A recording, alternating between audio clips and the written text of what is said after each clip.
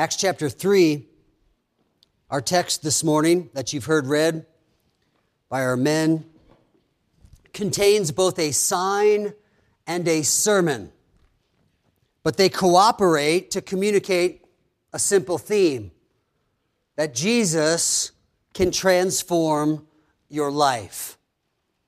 We have a sign that gives us a picture of life transformed, and then we have a sermon that unfolds the truth that Jesus can transform not only crippled and broken legs, but crippled and broken hearts.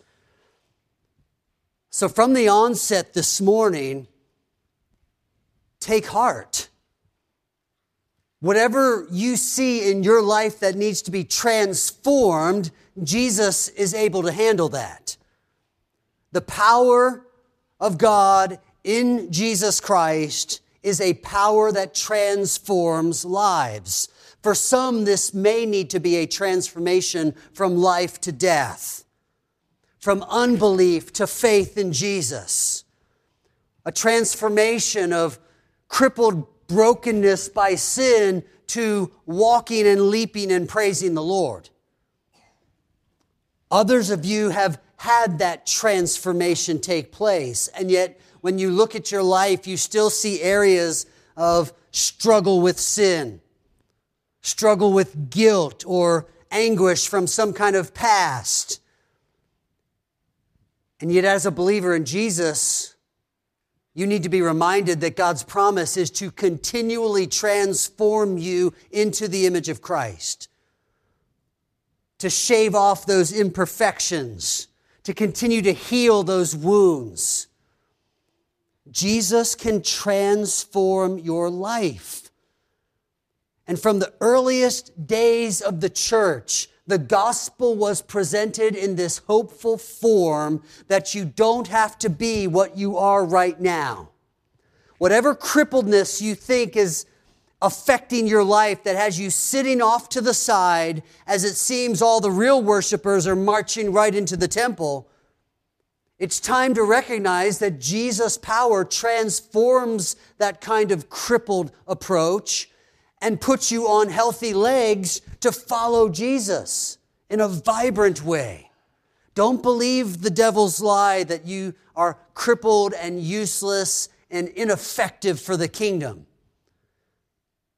The theme of the book of Acts is the advance of the kingdom, and it happens as God pours out His Spirit on a lot of broken and needy people. But through those people, living out the power of the Holy Spirit, the kingdom advances. There is hope for you today. But fight off the lies of the devil and believe what God says, that your transformed life is the vehicle by which the kingdom advances. A sign and a sermon. The sign, the story of the healing in the first 10 verses, serves the sermon. In other words, it sets the table. It gives us something to think about, and then Peter's going to drive home its real message for us. In other words, the sign, the restoration of the body, pictures for us the sermon, the restoration of the soul. So let's take a look at the sign. In short, it's the sign which we would characterize as from lame to leaping. From lame to leaping. Verse 2 tells us, a man lame from birth was being carried, whom they laid daily at the gate of the temple, which is called the Beautiful Gate, to ask alms of those entering the temple. The Jews, as we know from Acts 2, still find it convenient, these believing Jews, to meet on the Temple Mount, a massive open space with the temple in the middle. And they can even gather under these porches. In our text, it's called Solomon's porch or portico.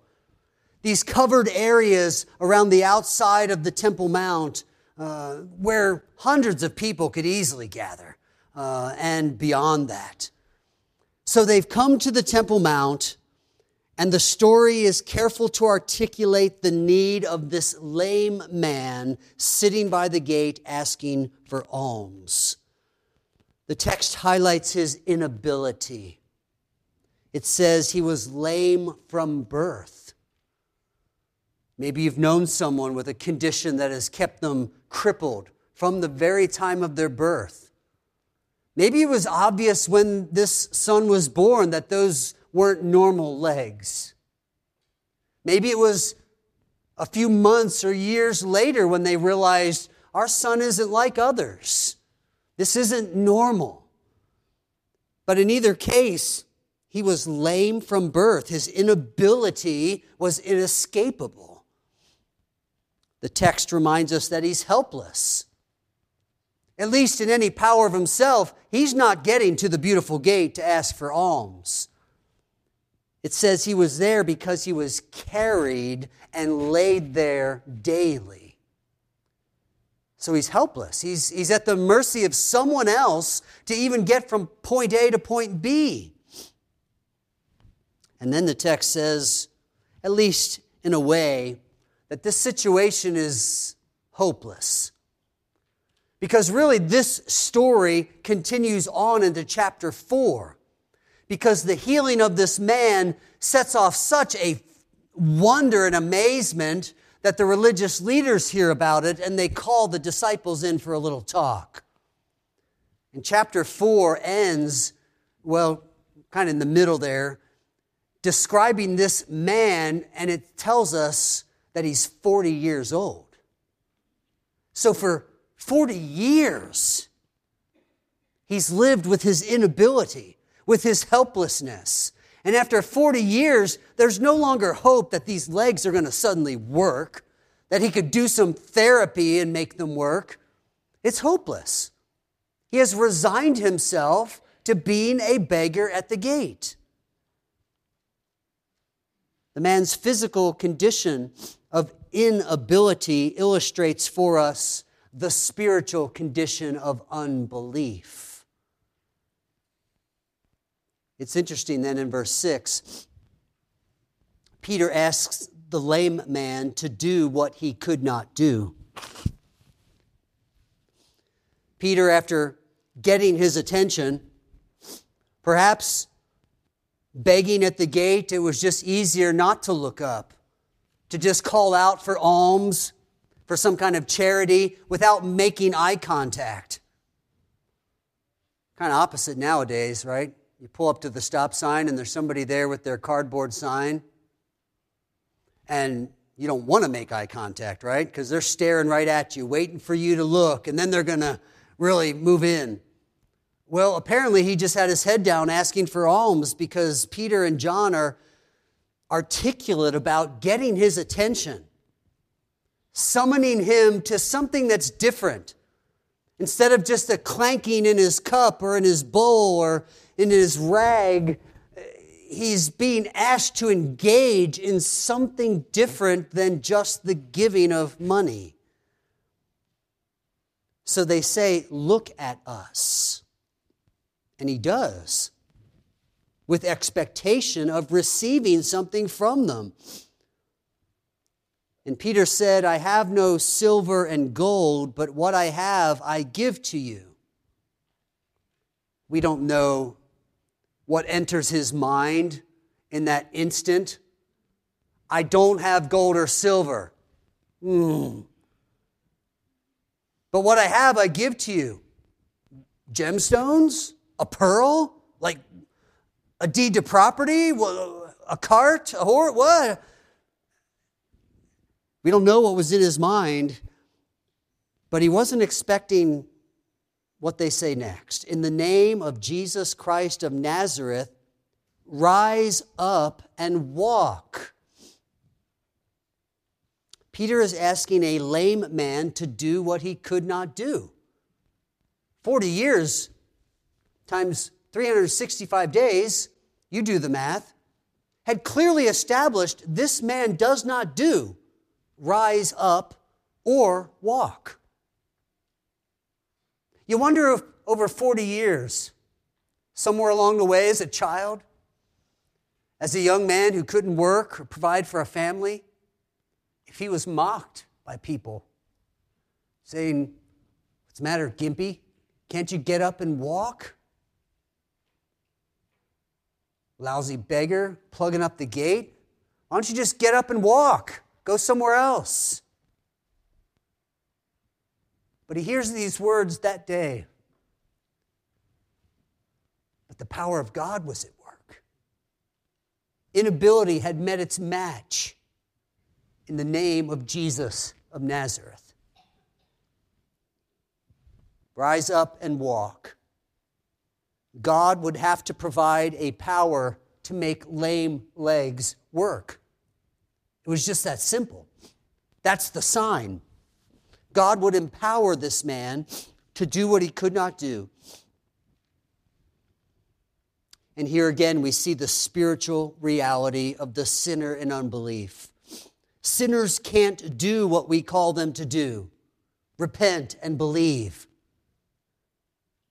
God will have to provide the power to make dead hearts live. Speaking of power, verse 6, Peter makes it clear that it's not his own power, it's not his own authority, but it's the power of Jesus' name. He'll echo that in verse 12. Why do you stare at us as though by our own power or piety we have made him walk?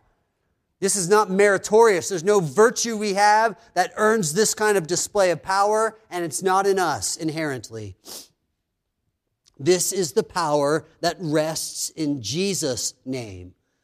Jesus is transforming power. And in verse 7, we see the transformation. And obviously, it's all happening in an instant. If your children were to enact this as a little play, Peter and John would say, "Look at me. We don't have gold or silver, but what we have we're giving to you. In the name of Jesus of Nazareth, rise up and walk." And then they would act out verse 7, and reaching out and taking him by the right hand. And the text says, immediately his feet and ankles were made strong. Some of you have probably seen either a paraplegic or quadriplegic or someone crippled in some way where legs that should be thick and strong with a big thigh muscle and a strong calf muscle have literally just withered to a skeletal kind of frame with skin. Paralyzed legs, unused muscle just deteriorates into nothingness. You've seen that kind of crippledness, and now somehow in this instant the text is saying strength came to those legs. We don't know if it was strength unseen or if muscles swelled and grew. We don't know. But a man that everyone knew could not walk suddenly leaps up. Verse 8 is interesting. Leaping up is a descriptive of how he stood. Leaping up at its root is really a word for springing up. So a man who was crippled for 40 years didn't slowly try to get up and stretch these joints and legs. No, he leaps up to a standing position in a way few of us could still do at our age. Leaping up, he stood and began to walk. And he entered the temple with them, walking and leaping and praising God. And all the people saw him walking and praising God. An emphasis here on the walking part, because he had never done that before. Luke wants the sign to be clear. This man, lame from birth, and everyone knows who he is, sees him walking around and doing some leaping and praising the Lord. The transformation is complete. From lame to leaping. You heard it in Isaiah 35. As the prophet predicted, when this Messiah comes to start this thing called the kingdom of God, it's going to be quite a show. This display of power that is going to be steamrolling hearts and empires and nations is going to be evident in even signs like deaf being able to hear and mute tongues being able to speak and blind eyes seeing and lame legs now carrying a leaping man. And it wasn't just Isaiah. Jeremiah 31:8. Behold, I will bring them from the north country and gather them from the farthest parts of the earth. Among them the blind and the lame. In this gathering of citizens into the kingdom, there is going to be the perpetual process of transformation. Even the prophets are speaking in the physical terms that immediately register in our minds as an amazing transformation. Blind seeing, lame leaping.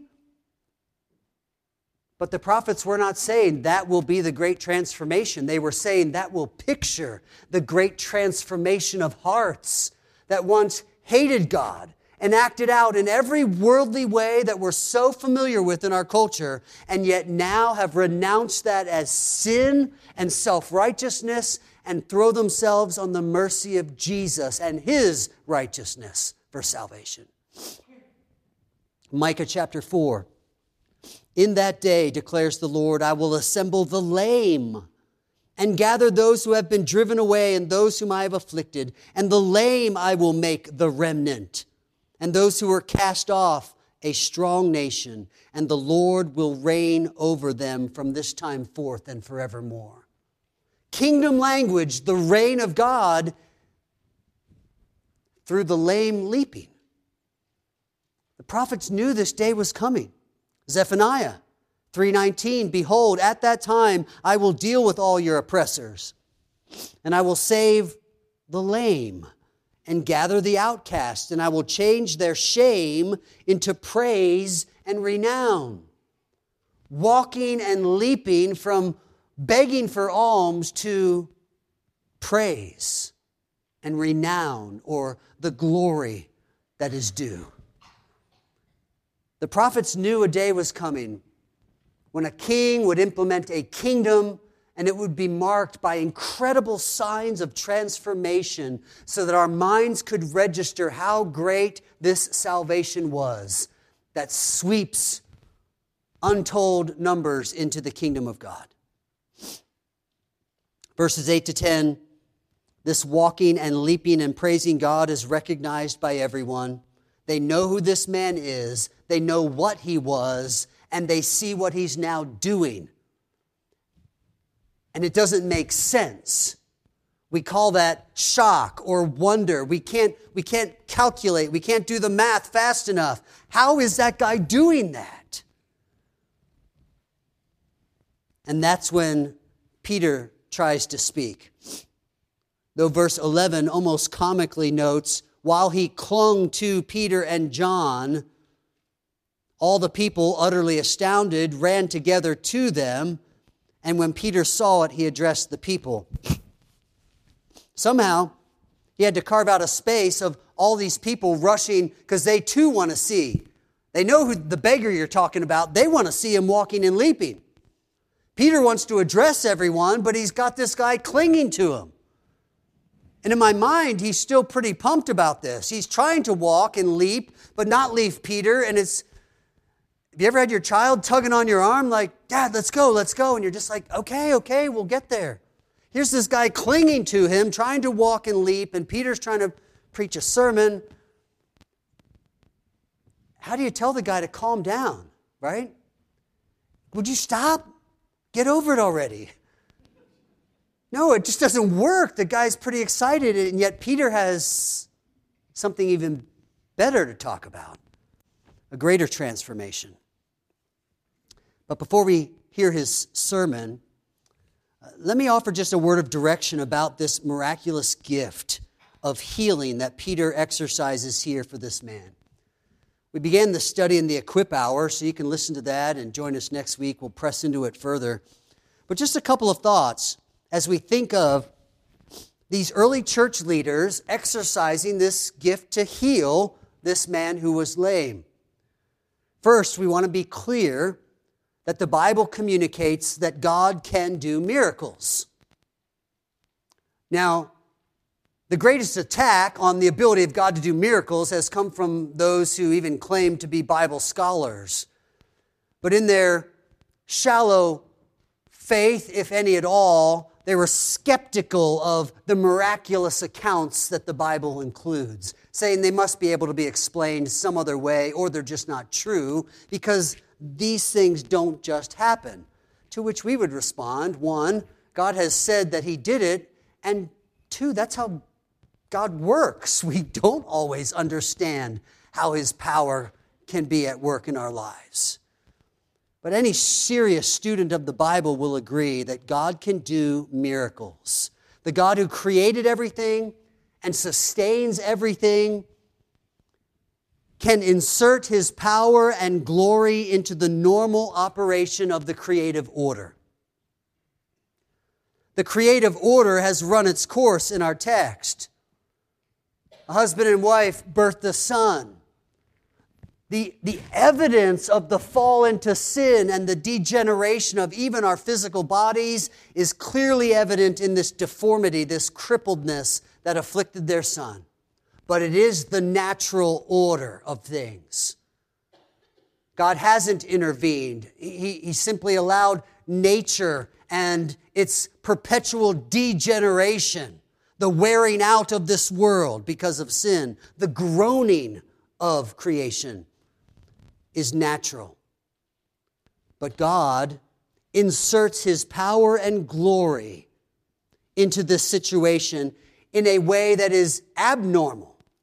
He's going to interfere with the normal operations of skeletal systems that don't have good muscles in the leg, they don't work, and he's going to empower them to work. It's a miracle. God can do that. God can do that anytime he wants. God has been doing that since creation and has displayed his miracles all throughout humanity. But second, if we get serious about a study of miracles in the Bible, if you were to start plotting them out on a timetable, you would overwhelmingly see 4 stages where miracles are most prevalent. You could probably think of them. We did a little exercise in the Equip Hour. For those of you that weren't there and haven't filled that out already, here they are. The 4 primary eras or seasons where miracles were abundant. Okay, we're talking about the abundance of miracles. One was in the season of the Exodus under Moses. So put Moses down. When you think Moses, you're thinking this great prophet, this great redeemer figure. And in that era of Moses' ministry, those generations of Israelites saw all kinds of miracles in Egypt on the way to the Promised Land, crossing into the Promised Land, walls falling down at Jericho. So those generations tied to Moses and a little bit with Joshua, we see a lot of miracles. Plotting on our map, you might see a few things here and there, but then you get to the season of Elijah and Elisha. And Elijah works, I think, 7 miracles that are recorded for us. Elisha prays for a double portion of Elijah's passion and ministry, and he seems to double that number in miracles. So for those seasons of Elijah and Elisha, those particular prophets, we have just this convergence of miraculous works that they do. There's a few other miracles along the way. You can think of the men thrown into the fiery furnace and they're not consumed. You could highlight some other miracle in your mind, but nothing on our chart would show us any kind of compilation of miracles like the time of Moses, the time of Elijah and Elisha, and then we get to the New Testament, and clearly in the ministry of Jesus, we see an abundance of miracles. And now in our text, through the apostles, we're seeing some here at Pentecost, chapter 3, the healing of the lame man, and Acts is going to unfold more of those miracles, signs, and wonders. Again, while there are occasional miracles here and there, most of the miracles are clustered in these 4 seasons, And so we would be right to ask, why does the Bible unfold miracles in that way? In those 4 seasons. And here's what we find when we begin searching the Scripture for any statement about miraculous gifts, other than the fact that they are given. You could go to 1 Corinthians 12 and see they are given by God through His Spirit to the church for the good of the body. But why? If you're looking for statements of purpose, you will find them, and you will find them in each of those seasons of clustered miracles. In other words, the clearest statements we have about miraculous gifts are statements of their purpose. We might have questions about miraculous gifts, but we need not have any question as to why they are given. And that's number 3. The primary stated purpose of the miraculous gifts is to authenticate God's revelation. To authenticate God's revelation. I've had a few conversations after the Equip Hour with some of you, and one of them was about credible miracles that we hear from missionaries. Well, it's no wonder in the field of missions, taking the gospel to the nations, if a miracle would happen, it fits with the stated purpose of signs and wonders in the Bible, that they would authenticate God's message. In Exodus chapter 4, after Moses has been at the burning bush and is commissioned to go to Egypt, he says, "How will they believe me?" And God says, "Throw your staff down," and he does, and it becomes a snake. Put your hand inside your shirt and pull it out, and it becomes leprous. He gives them these signs, and he says, "Do these signs so that they will know you are speaking my message." In 1 Kings chapter 17, when Elisha raises the widow's son from the dead, we're told that this was clearly so that she would believe that he was sent from God with God's message. You can study the book of John, where Jesus is often citing his signs and wonders, his works, and even tells the people, "Believe me because I say it. But if that doesn't work, believe me for the works that I do." What was he saying? He was saying that it's the same faith. You're believing what Jesus says, or you're believing because these signs and wonders are confirming God's revelation through Jesus. Believe either way, but believe. Because the end is the same. You're hearing what God has said, and you're saying in your heart, "That's true." Acts 2, Peter stood and preached, and he said that this Jesus of Nazareth was attested by God with mighty works and wonders and signs that God did through him. Why the signs done through Jesus? Because God wanted to say, listen to him. Just as he did at the Mount of Transfiguration. This is my beloved Son. Hear him in that display of power and glory. Over and over again, we're told that God uses these signs and wonders to make the message the central focus. Believe that this is true. This is what God has said. This is what God is doing.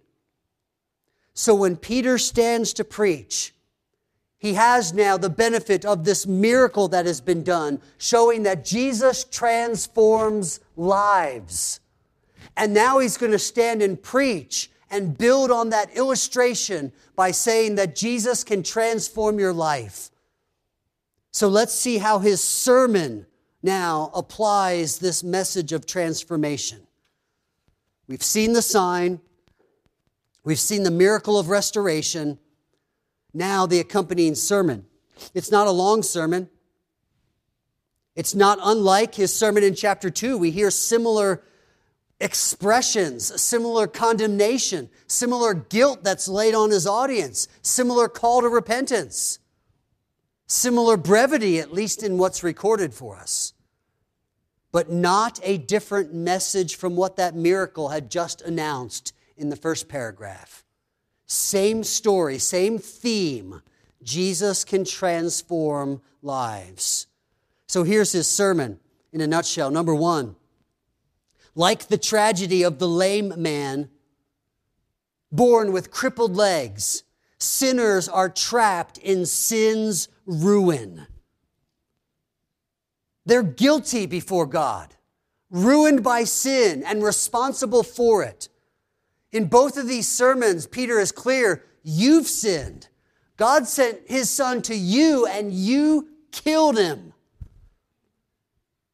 It's not even like we would evangelize in our day, trying to convince somebody that they've told a lie or that, they've cheated somewhere, or that they've been lustful or some way broken God's commandments.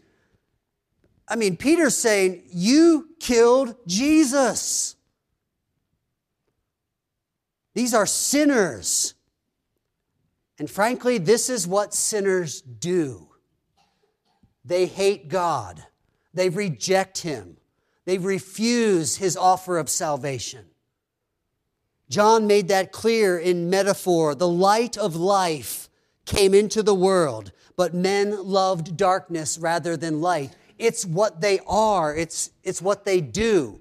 Sinners by nature are light rejectors. And if that means the light was in the form of Jesus of Nazareth, we can extinguish that light, so they thought. We do the biblical record a disservice when we think of sin as somehow just kind of bogging us down, and maybe if we get some help from God, we can do better and make it to heaven. The Bible says sinners are trapped in sin's ruin. They are unable to change their ways, like that lame man was unable to get up and walk. So the story, the sign, serves the sermon. We learned about inability and the need for God to empower transformation. And now Peter is telling us about inability of sinners in unbelief, and he's going to tell them God needs to display his power of transformation. In verse 13, Peter says, this Jesus, the servant of God who was glorified in this story of redemption, you delivered over and denied in the presence of Pilate when he had decided to release him. You remember the story. You may have read it back in the Passion Week there. Pilate draws on this Jewish custom, a favor from Rome to release any prisoner they choose. So he says, I'll release Jesus. And they refused. They wanted Jesus to die, so they claimed instead Barabbas, guilty of murder and other things. They said, give us that guy. Give us the murderer. We want to save the murderer, and we want to kill the author of life. What an irony in this condemnation. You killed the author of life, verse 15 says. You denied his light and chose darkness. You asked for a murderer instead of the life giver. This is the ruin of sin, that they would say, give us the life taker, and kill the life giver. What kind of confusion is that? How dark is the darkness? Sinners are trapped in sin's ruin. Number two, like the strength that transformed the legs of the crippled man, the gospel is the power of God unto salvation, Romans tells us. It is not just powerful to save, it is the power unto salvation. It's how you get there. Because if we're unable and hopeless and helpless, lame and broken and have legs that don't work to carry us to salvation, we need power in order to leap up and stand and walk and praise God. And Peter is clear in verse 12 that it is not our power. Men, why do you wonder at this, or why do you stare at us as though by our own power we have made him walk? It isn't our power, it's the power of God unto transformation. Verse 13, God glorified his servant Jesus, and we can read that language in Isaiah 52 as it sets the table for Isaiah 53 in the crucifixion of Jesus. The Lamb slain, and by his stripes were healed. God was pleased to crush him so that many would be made righteous. This is salvation on display when Peter says, God glorified his servant Jesus. And you killed him. 15, you killed the author of life, whom God raised from the dead. Remember his last sermon? You killed him. And Peter added, but death couldn't hold him. God raised him up. Peter doesn't highlight that inability of death here to hang on to Jesus. He just says, you killed the author of life. How foolish to think that life could stay dead. And God raised him up. Verse 16. By faith in his name, this man has been made strong. Faith is the answer. And through Jesus, this man has been given this perfect health. So now Peter's saying, remember the transformation, the restoration to ability? God did that. And it was by that man's faith. Now, we can look back in the text and say, I don't see any faith in the story of his healing. And we don't often in the miracles. And yet Jesus will say to someone, go your way, your faith has made you whole. So we learned from Jesus in the Gospels that there's this faith interaction. Somehow when Peter said, rise up and walk, the man didn't hear the taunting of his past. He knew that that was a summons to something more than even leaping on human legs. And when that right hand reached down and pulled him up, and it says the power filled his legs, it seems that man believed this could really happen in the name of Jesus. So Peter now is connecting faith to that transformation, the physical picture, so that we will understand faith is the trigger to this transformation in our spiritual lives. By faith, he was made whole. By faith, he has perfect health. By faith, he is strong. This is the picture of your salvation. You say, I don't feel like I have perfect health in my Christian life as far as spiritual health. I'm struggling with this and with that, and I bicker with my wife, and I'm impatient with kids, and get kind of miffed at my boss sometimes. I know that's the process of sanctification. But who are you in Christ in your standing before God? Before God, there is no condemnation to those who are in Christ Jesus. You have perfect health. You are dressed in perfect righteousness in God's eyes. All that sin we're talking about in your Christian life is stuff that needs to be worked out for the sweet fellowship between Father and Son. It does not affect your standing. It does not take from you your robes of righteousness, which Jesus gives you. The gospel is the power of God to salvation. Wholeness, spiritual strength is found by faith in Jesus. And so Peter says in verse 19, therefore, repent. Turn away from inability, from helplessness, from hopelessness, from the ruin of sin. Turn to Jesus. Repent, therefore, and turn back, that your sins may be blotted out, that times of refreshing may come from the presence of the Lord. Again, he's drawing on this Old Testament language, these times of refreshing. It's tied to the coming Messiah, the ministry of Christ, which is now continuing by the work of the Holy Spirit. He's saying, turn away from all of that ruin of sin to refreshing. What a beautiful gospel picture. It seems to lack theology, but it doesn't. It's built on the soundness of Old Testament and New. Turn away from lameness. Turn away from the cruelty of so many people. Turn away from the begging for alms. Turn away from hopelessness and turn to refreshing. Turn to no care. Turn to peace. Turn to wholeness. This is the gospel. I know we've had it up to here in our culture with the confusion of transgenderism, with the attack on everything we hold as morally right and true. But ours is still the task to insert ourselves into the lives of these people and tell them that they can turn away from ruin of sin to refreshing, to peace, to wholeness, to God's purpose, to God's joy. And we know from Peter's message that this would include the blotting out of their sin, washing it away. Number 3, like the wholeness of that once lame man's leaping, salvation will culminate in the full restoration of a new creation.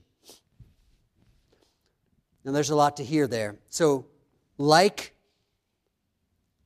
the once lame man who's now leaping, that's an incredible transformation. That's from as bad as it gets to as good as it gets. Like that, salvation will culminate. It will reach its fullness, its end, in the full restoration that is described as an entirely new creation. Here's what that looks like. Jesus didn't heal all the lameness in the world, but he will. Jesus didn't fix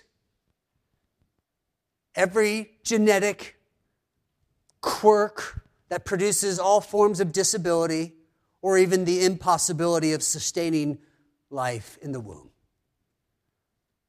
But he will. Jesus didn't fix every bout with leprosy or fever, but he will. You see, this full transformation that Jesus promises is a transformation that culminates. It reaches its fullness in a full restoration. Our text says in verse 21 that heaven received Jesus. We know that. We saw it in chapter 1. Peter said of Jesus, whom heaven must receive until the time for restoring all the things about which God spoke by the mouth of his holy prophets long ago. And when you read those prophetic words about the Messiah's kingdom and its triumph, we realize that a full salvation yet awaits us. Not the certainty of our salvation, that's sure. And we've even been given a sign to seal that for us. It's the Holy Spirit. But listen to Romans 8, where it says, we know that the whole creation has been groaning together in the pains of childbirth until now. And not only the creation, but we ourselves, who have the first fruits of the Spirit, we groan inwardly as we wait eagerly for the adoption of sons, the redemption of our bodies. For in this hope we were saved. We are groaning, though we are saved, because we're eagerly awaiting the fullness of this promise that all things will be made new. Repent and turn to Jesus and know that season of refreshing, but that Jesus went to heaven and he's there for a season. And that season ends when he comes back to inaugurate a final restoration, triumph over his enemies, and a new creation where there are no more tears, no more pain, no more sorrow, no more death, no more Down syndrome, no more cancer, no more wasting away on a deathbed. This is Peter's message. Jesus produces that kind of transformation. an entirely new creation in the presence of the joy of our Lord forever. Jesus can transform lives. See it in the sign of a lame man leaping. See it in the gospel of unbelieving hearts gathered around the Lamb, worshiping their Savior and Lord. Jesus can transform your life. Repent of your sin against God and believe that through Jesus He offers you righteousness, forgiveness of sins, and everlasting life. Let Him restore you to life, to purpose, to meaning, to joy. And if God has transformed you and set you free from the bondage of sin, then you are free indeed, brothers and sisters. Free to live in victory over the strongest temptations and besetting sins this week. Jesus can transform lives. I want to close by answering one question.